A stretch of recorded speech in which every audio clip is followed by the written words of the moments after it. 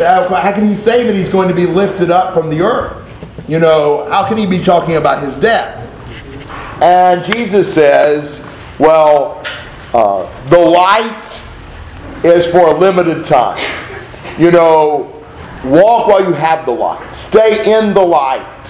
Believe in the light. Become sons of the light so that the darkness does not overcome you.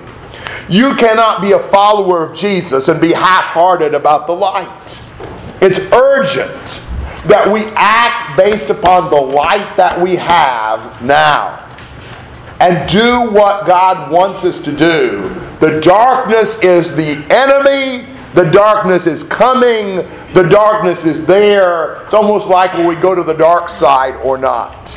And the Lord wants us to walk in His light.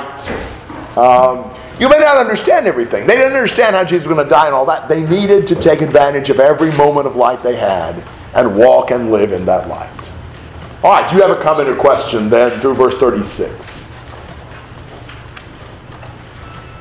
All right, let's proceed forward. The middle of 36 to 43.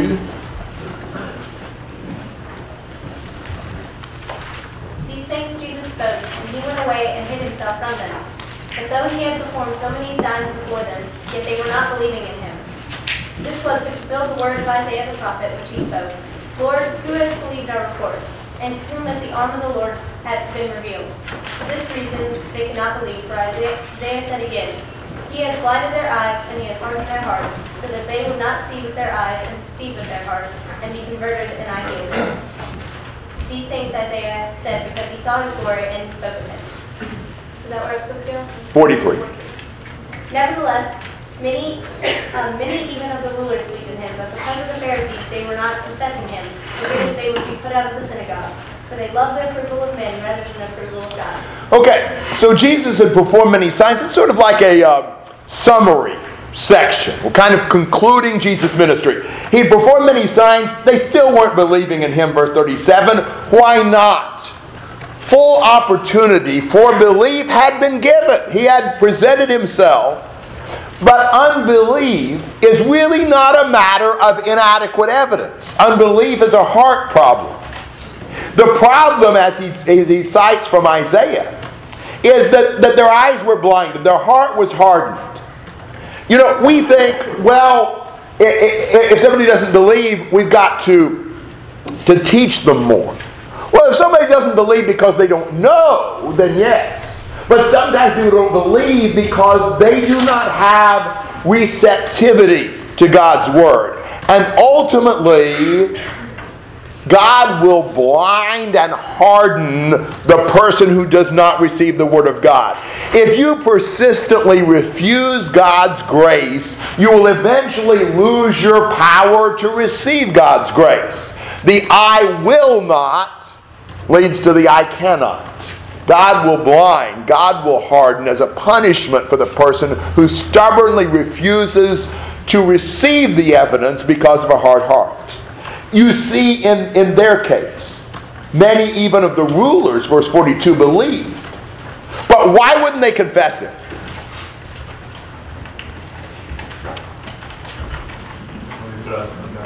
Exactly. They were fearful of the threat that sometimes was actually carried out that they would be ex-synagogue. And they wanted the men's approval. They wanted to look good. and that's such a problem for us. Now, you think about the contrast with verse 41. Isaiah was seeing the glory of the Lord in that passage in Isaiah 6. He had a vision of God's glory. They were seeking the glory of men. What a contrast. And that's our problem. Who do we want the glory from? Who do we want honor from? Who do we want acceptance from? Who do we want to make a good impression on? And so often we, like them, are silent because we're afraid we're going to displease them. We're afraid they won't like us. We're afraid that we'll lose face before them. The desire for glory from men, he's talked about in chapter 5 and chapter 7, and it's still such a problem. When our heart's divided, and when we want people's approval, It's idolatry. It's that people's approval takes over the place that God deserves in our life. We absolutely cannot allow the desire for men to look up to us, men to like us, men to be impressed with us, to motivate us, because if so, it will take God's place. It'll be an idol to us. That's what was happening with them. So here you have people not believing, people believing but not confessing, because they've got hearts that aren't really centered on the Lord. And it's interesting how then, that when he comes to summarize the response to Jesus, it comes down to a matter of the heart and what they want. It doesn't it always? Comments? Tim? Maybe this is the way I read verse 43, but when I think of someone who loves the approval of men, I think of someone who's always actively trying to look good, trying to make themselves look better in some way, trying to impress what they say or do. Not necessarily someone who's just believes something and believes it's right and won't confess it or because of fear, But it really is the same thing. I mean, even sort of passive. It's the same thing when it's passive. Excellent point. Yes. We need to see it that way. I mean, think about it. How many times do we shy away from speaking for the Lord and acting for the Lord because we're afraid of men? If you're afraid of men and therefore you will not stand up for the Lord, what is it? It is a desire for men's approval or to avoid men's rejection. And it's putting men ahead of God. We can't do that. But that's our challenge. So much our challenge. Andrew. A really good question, like, what will you be answering? Will you be answering men's glory on the judgment day, or will you be answering Jesus on the judgment day? Exactly. Why glorify men? Glorify Jesus. It's worth it. Eternal or little pleasure is so called for, like, really, really short time. You're right. Good perspective. Great. Verse 41, when he says, "These things Isaiah said when he saw his glory and spoke with him," do you think there might be any connection there between chapter 1, verse 14, and us beholding his glory, and now Isaiah saying this when he beheld his glory? Or do you think that's not? I hadn't thought about it, but I would think there would be some connection. Ben. We talked back in chapter 9 about how some people, humanists, will think of God as just being this terrible idea. It's like he's always so judgmental and so harsh in the Bible. And yet, those who are religious oftentimes go to the other extreme. And we see God as this super loving thing who just will go to any lengths whatsoever to get us back. And nothing could ever make us get on his bad side. He's just so loving. And then we read verses like verse 40, and it's kind of comfortable for us to think about God, doing this, saying he's blinding their eyes. And we need to realize that, God is, loving. He's not a monster, but at the same time, he's also a judge, and he is just. And if we want this, if we want to believe lies, God let us have them. And we find that to be very discomforting, and it should be. It should make us really think about, where we are in life, because God will let us do this. Too often, things are always going to be there for us. You just need to send them along. Good point. Yeah. Bill? When you said that God will harden our hearts if we consistently refuse to try to serve him or believe in him, did you have the scripture in mind, or did you have anything that? This one. The quotation from Isaiah 6. What he did with Pharaoh. Same thing. Daniel. You're supposed to see this as kind of like a summary, like the whole book, or like a summary of all the people's reactions in the whole book. I think so. Because it seems like these are kind of the two basic reactions all along. People have either been, I'm not going to believe this in spite of all the evidence, and they kind of turn their heart against it, I will not believe this. Or they maybe are impressed by the signs, but they really want more to be, look good to men or please men, so they don't have faith or not very strong. I agree. Back to Bill's question, 2 Thessalonians 2, 9-12 also.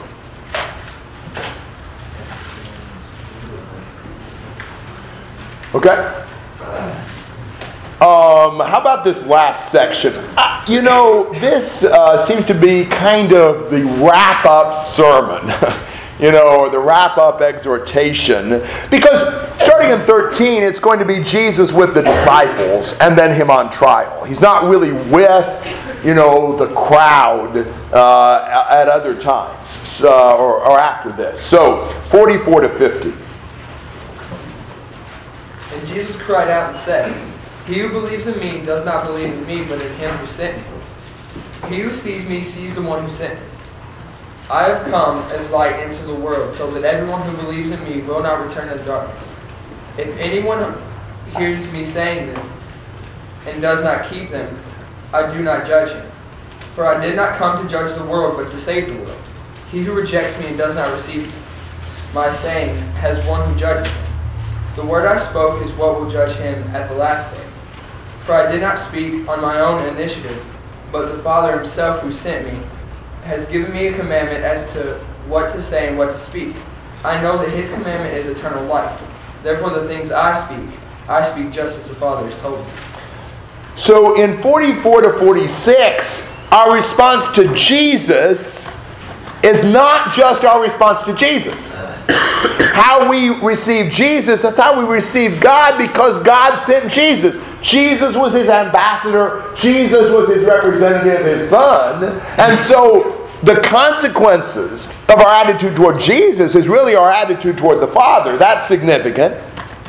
If we're going to receive Jesus properly, receiving him does not just mean having a good feeling toward Jesus. It means listening to what he says. If anyone hears my sayings and does not keep them, 47, I do not judge him. I did not come to judge the world, but save the world. He who rejects me and does not receive my sayings has one who judges him. The word I spoke is what will judge him at the last day. God's word spoken by Jesus is the revelation God gave him, and therefore it will judge a man. Receiving Jesus means receiving God. But to receive Jesus, we must receive what Jesus said. When they reject Jesus' teaching, they're rejecting the words that offer eternal life. There is no way to be saved rejecting what Jesus says. So this is really focusing on the deeper issues in the coming of Jesus. Receiving Jesus, receiving God, receiving Jesus means you must receive what he says or be judged by his words. And he says, verse 49, because I didn't speak on my own initiative. Jesus has no independent greatness. What he says and what he does is what the Father told him to say and do. And his commandment is eternal life. So, Jesus is totally dependent on the Father. You better listen to what he says. I think we struggle with that in the religious world. That people often think they really love Jesus. They don't much care for what he teaches, but they really love him. Or whatever. How can you divorce Jesus' person from Jesus' words? He came to reveal in words as well as in life the Father. Comments and questions? JP. I love how humbling he seems to be in this passage because, I don't know, I guess to take a different perspective, if you do respect Jesus, you can't hold him on, a high pedestal. And you think the one person that could have said, I speak on my initiative, I bring these words, the one person that has that authority, he doesn't use it, and he remembers that the Father is still the one who is saying. And I don't know, at least for me, for someone who's teaching the Word, for anyone who wants to teach the Word, it's a constant reminder that it's never us. But it's not even Jesus who sees it as himself. He sees it as God's. And what a blessing it is to be able to speak the words of God. Amen. Another thing, like the comment actually yours, like you're saying, people love God, but they don't love his word. They don't really love God because they're not even, if they don't love the word, that would probably mean they're not even obeying it. And plus, if you're not obeying it, you're being double-minded. And God does not want you to be double-minded. Plus, he says, do not serve two masters. You cannot love one and the other. You can only love one. Exactly. Seth. Matthew really emphasizes how Jesus is king. Mark, how Jesus is a servant. And Luke, more how Jesus is the perfect man. John, one big thing that we see is that he is the Son of God. Yes. And as the Son of God, he only does what the Father's will is. Yes. And it also emphasizes his deity at the same time. And here's where we see that come to fruition is, I'm still just doing only what the Father tells me to do. It's emphasizing him as the Son of God. Amen. Mason? So in verse 36, Jesus says, he finishes this sermon in the previous verses and then he disappears. Then in verse 44 he starts talking again. Is that where John has just included the rest of that sermon at the end because he wants to say in the middle, here are the responses of the people, but Jesus hasn't actually finished talking yet, or is this another sermon later, or what? I don't know the answer to that. My inclination would be to think this is not necessarily in chronological order. That this is a wrap-up sermon, but not necessarily after he hid himself in verse 36, perhaps sometime before. Daniel? I was going to say, is it possible this is kind of like a summary of what Jesus has been trying to tell the people after the summary of their reception throughout the book? It's kind of like a summary of, or like kind of like one little short sermon that Jesus gave, kind of. A lot of people take it as kind of like John just puts some sayings together and kind of gives a summary of what Jesus says. The problem with that is Jesus cried out and said, makes it seem like this is actually an exhortation, a sermon of Jesus. But I don't think it has to be in chronological order. Obviously, the Gospels aren't always that. Ben? Obviously, I've seen it in all, but like studied it from crying out. And that happened in chapter 7, I think, where he's on the water spring. I mean, is there any reason for the difference in verb usage there for?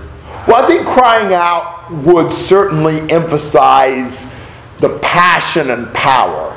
If it says he said it, that's probably not as strong as if he cried out and said. So I think this is a weighty teaching, kind of like a verily, verily, I say to you kind of a thing. Roger. Can you expand a little, because he says in verse 50, I know that this is the commandment, is eternal life. I don't know, when I think about eternal life, I think about, he says, if you keep the commandment, this is eternal life. Can you explain that a little bit? Life's in Jesus, and life's in being and doing and believing what he says. I think,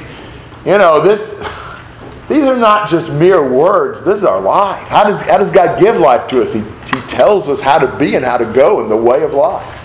So it's almost like, I don't know, because a lot of times when we talk about eternal life, we think about heaven. So kind of eternal life is this.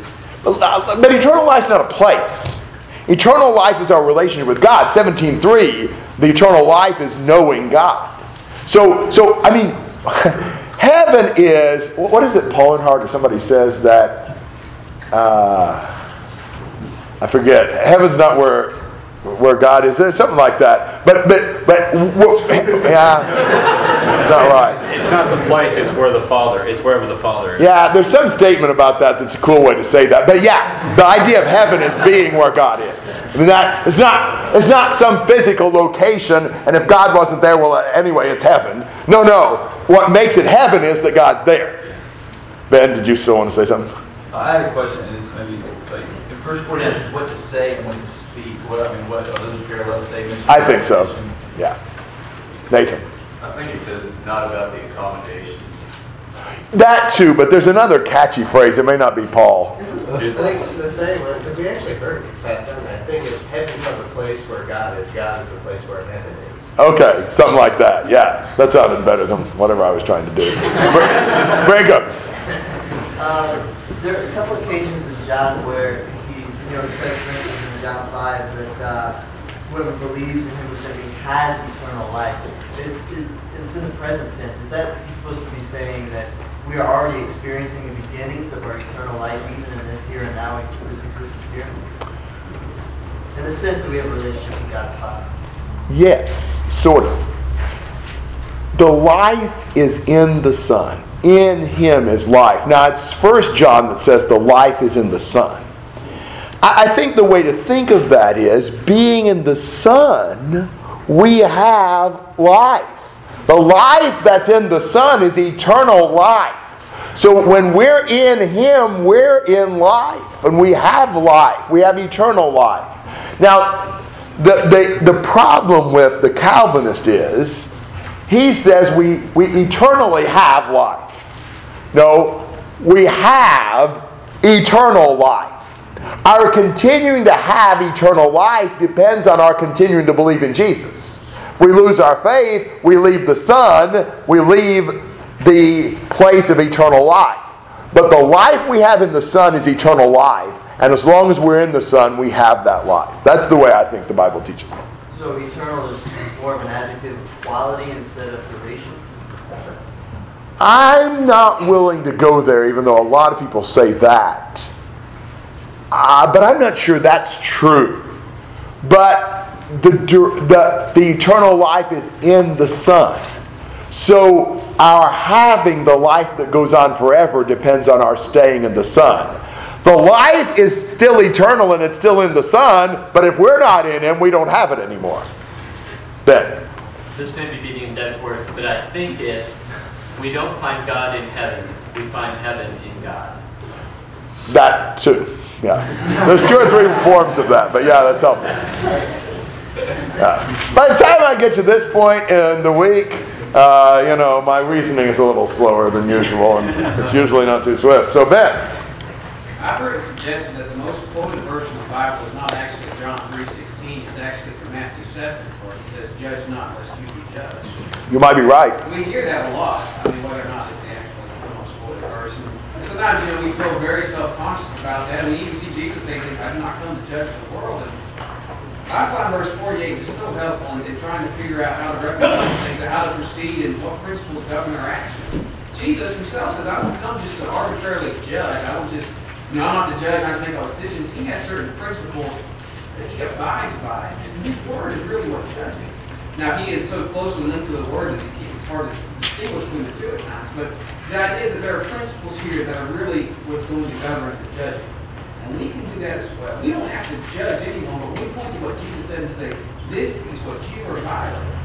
We're not doing the judging, the Word is. And we need to feel no shame and no fear by letting the Word of God judge ourselves and the people around us. Amen. Very good. Other thoughts? Okay, look at chapter 13, verses 1 to 4.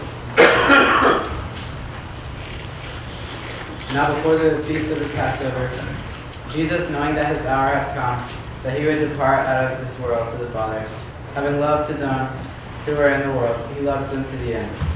During supper, the devil, having already put into the heart of Judas Iscariot, the son of Simon, to betray Him, Jesus, knowing that the Father had given all things into His hands, and that He had come forth from God, and was going back to God, got up from supper, and laid aside His garments, and taking a towel, He girded Himself. It would be hard to imagine a grander opening to the story of Jesus' death and even to the story of chapter 13. This is a very full statement. Look at what He says. Jesus, knowing that His hour had come, that He would depart out of this world to the Father. I mean, He knows the very significance of this time. He knows the sacrifice He's going to make, and He knows He's going back to the Father. Now, on the verge of these final sufferings, that's going to be so grievous to Him, what would you anticipate He would be thinking about? You would be immersed in your own grief only. But He, having loved His own who were in the world, He loved them to the end. The night before this ordeal, He forgets Himself and shows His love and concern for them. Love is a real key. That word is found 31 times in chapters 13 to 17. 6 times here in verses 1 through 12. Jesus loves His own even when He is going to be suffering to the max. What an impressive attitude He has in that. He's there at the supper. Judas already has Satan in his heart to betray Him. Jesus, verse 3, knowing that the Father has given all things into his hand, that he'd come forth from God and was going back to God. So Jesus, in full consciousness of who he was, confronted by Satan's final assault, shows his glory in chapter 13. Not shows his glory by some display of omnipotence, but shows his glory in an amazing act of self-humiliation. But when Jesus washes their feet, he does it with a full sense of who he was, with his glory and dignity. That's amazing. To wash their feet when he knows he's the Son of God. Knowing that full well, he humbles himself. He gets up from supper. He lays aside perhaps his coat. He takes a towel and maybe rolls up his sleeves, whatever he needed to do. And he gets ready to wash their feet. Are you too important? Do you have too important a role to get your hands dirty and serve? Not even Jesus did. He served. This is an amazing event. And it really is so much the foreshadowing of the crucifixion. Because when Jesus is crucified, he's doing the very same thing. He is humbling himself in full consciousness of his deity to serve us. So this is just a foreshadowing of what happens in the crucifixion. We'll see that more in a minute. Comments and questions through verse 4. Tim. If I was in Jesus' situation here, I would wash their feet, but I'd be like, make sure you know how awesome I am first, and that this is another awesome thing that I'm doing by being awesome and washing your feet. And it's hard to serve when when you're misunderstood, or when people don't realize how much of a servant you're being. You want to be acknowledged, you want to be recognized, you want to be understood, otherwise you don't want to do it. And I think Jesus did it even though nobody really understood how awesome he was, and that'd be kind of challenging. It is sure hard to humble ourselves when people don't notice, isn't it? man, that's so true. Wow. So we're so often willing to do some theatrical act of service. I'm sure we get enough attention and, some credit somewhere for that. But to just serve, with no credit, with no glory, with no anything. When we would be tempted to think of ourselves. Jason. At that point, even then, it's not without someone's knowing him and God.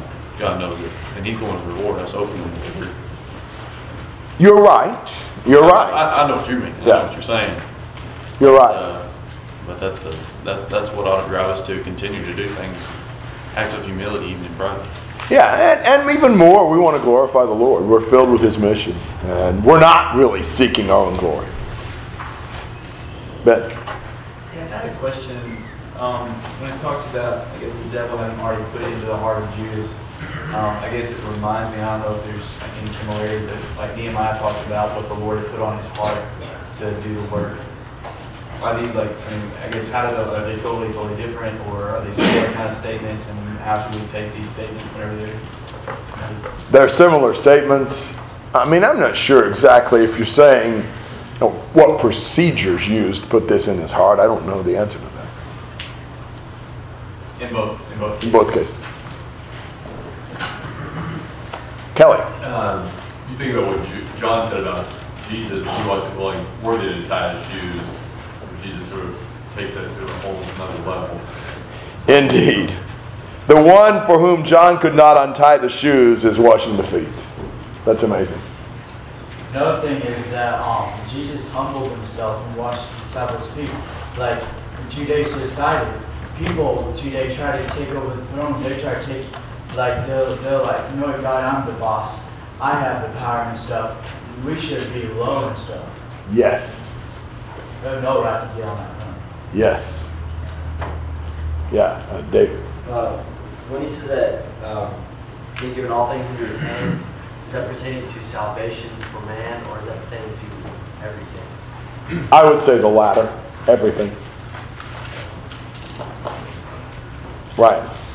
The language that John used describing how Satan filled Judas' heart reminded me of Acts 5, when Peter was talking to Ananias and Sapphira. He said in verse 3, why has Satan filled your heart to lie to the Holy Spirit and keep back for yourself part of the proceeds of the land? And also in verse 4 it says, why have you contrived this in your heart? So Satan put it in there, but Ananias was the one that chose. Yeah, don't ever think Satan puts it in there against Judas's will. Satan was behind this, but Judas was fully cooperating with this. Josh? Is there any particular reason that John would exclude the actual ceremony of the Lord's Supper? Maybe because he is writing so much later? I don't know. Well, I don't know the answer to that. And I think it's generally difficult to say why they don't include something. I mean, I don't look at it as John excluding it. John's just including the things he chooses to. And so, I just think that's always kind of a difficult question or difficult to make much out of that. Bill? In verse 2 it said that the devil put it in his heart to betray him. So we have that there. But before, when Judas was trying to steal the money, that was on his own. That was him doing it out of his own will. He wanted the money, and it wasn't the devil. Maybe both of them are both. You know, Satan tempts us, but what if Satan tempts you to take drugs? You going to do it? You know, Satan can tempt, but it won't happen unless you are willing to give into the temptation.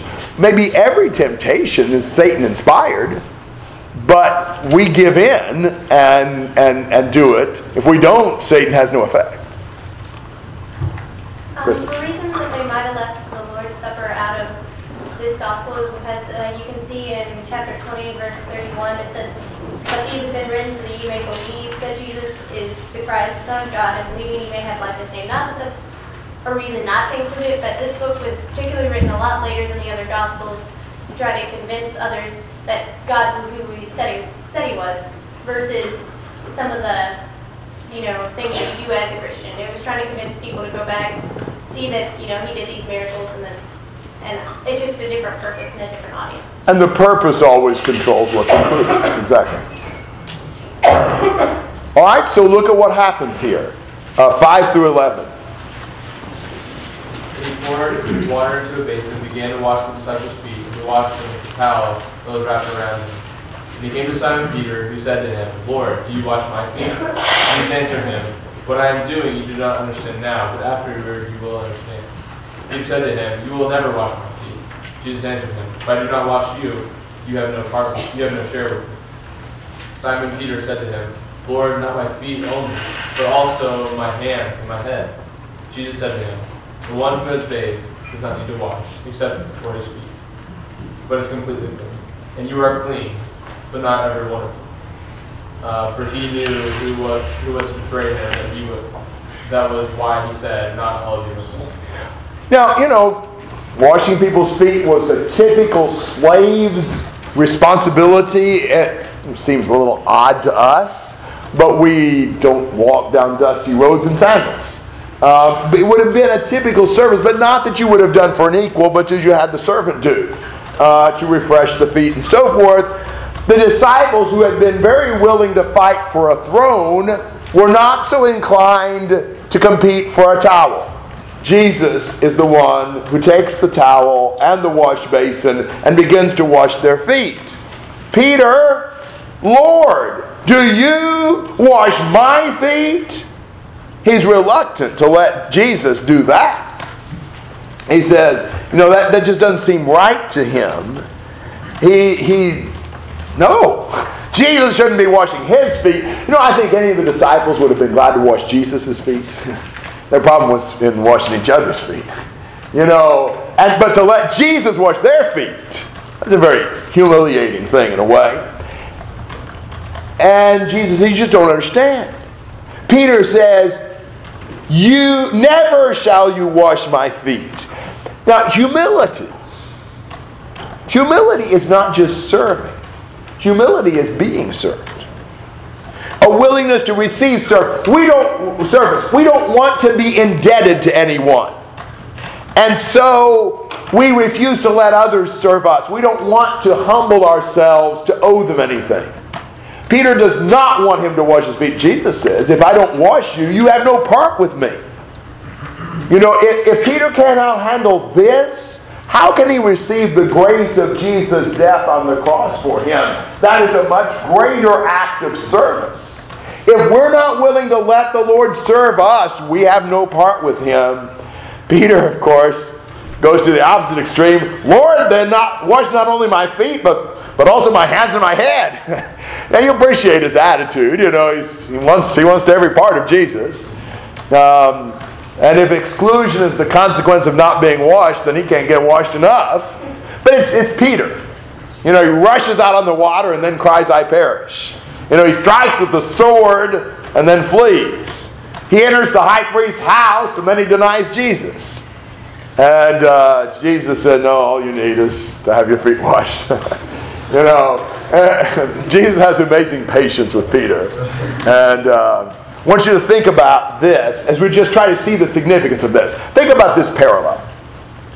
Jesus arose from his throne, laid aside the garments of glory, wrapped himself in the towel of humanity, poured his blood out into the basin of the cross, and began to wash away the dirt of our sin.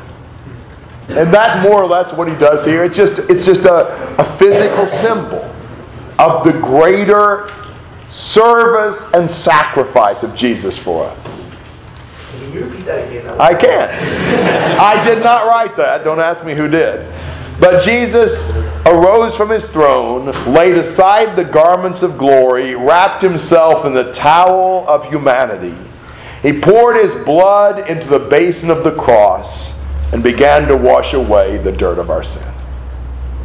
It's a good statement. Alan? Can you read that a little more slowly? I can. Whoever I'm plagiarizing, I'm sure would appreciate getting credit for that, but you'll run across that in somebody's commentary. Jesus arose from his throne. He laid aside the garments of glory. He wrapped himself in the towel of humanity. He poured his blood out into the basin of the cross and began to wash away the dirt of our sin. If you didn't get that, I'm sure Debbie's gotten it 3 or 4 times by now.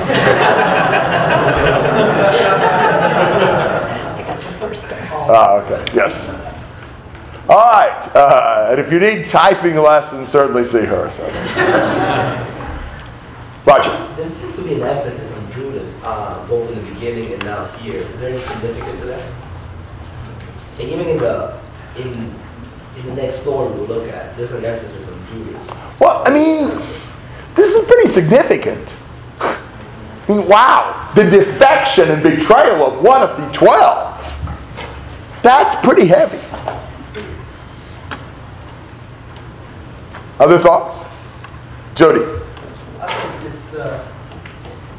it would be a wonderful thing on Peter's part, because later on what he's going to do in denying Jesus, and Jesus just made him here, and he knew that what was coming up in the future, and he told Peter that he was clean. That's like an incentive for Peter to repent after he does, because he does some sinning too, and Jesus takes him back, and if he thought that he was totally rejected, he would probably run from Jesus.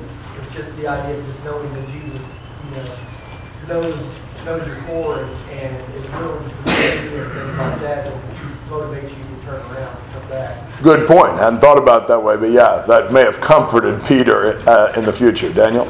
I guess it's kind of what Peter's asking, but are we supposed to see like a spiritual parallel with what he says to Peter about, once you're washed, you don't need to wash the whole body, but just the feet, like kind of this idea of like, once Jesus cleanses you, like you're gonna like have this, over time, your feet are getting dirty from walking around, you're gonna have sins that need to be removed, but you don't need to be like washed completely all the time, like Jesus. I mean, are we supposed to see that parallel there, or not? A lot of commentators see that in one way or the other. They haven't convinced me yet. Other comments or questions? Seth? If we were Jesus, how hard, knowing what he knew, would it be to wash Judas's feet?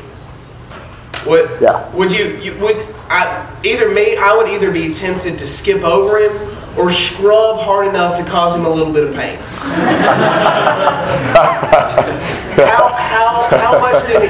How much did he love Judas, even though he knew he was going to betray him, to still wash his feet and to still serve him?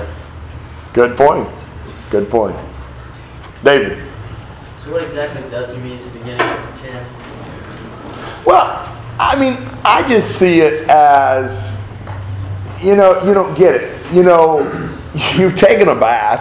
It's not that you need your body cleaned, you need your feet cleaned. I mean, I think Jesus almost, this is a service. I mean, it symbolizes the greater service of cleansing and forgiveness, but he's not doing this as some sort of arbitrary weird thing. They needed their feet clean. He's humbling himself to serve them in the way that they need. So he doesn't need him to wash his hands and his head. He's had a shower. So there's not a spiritual parallel there. I'm not seeing it. But, the fact that I'm not seeing it doesn't mean it's not there. The commentators sometimes go off in weird directions on that.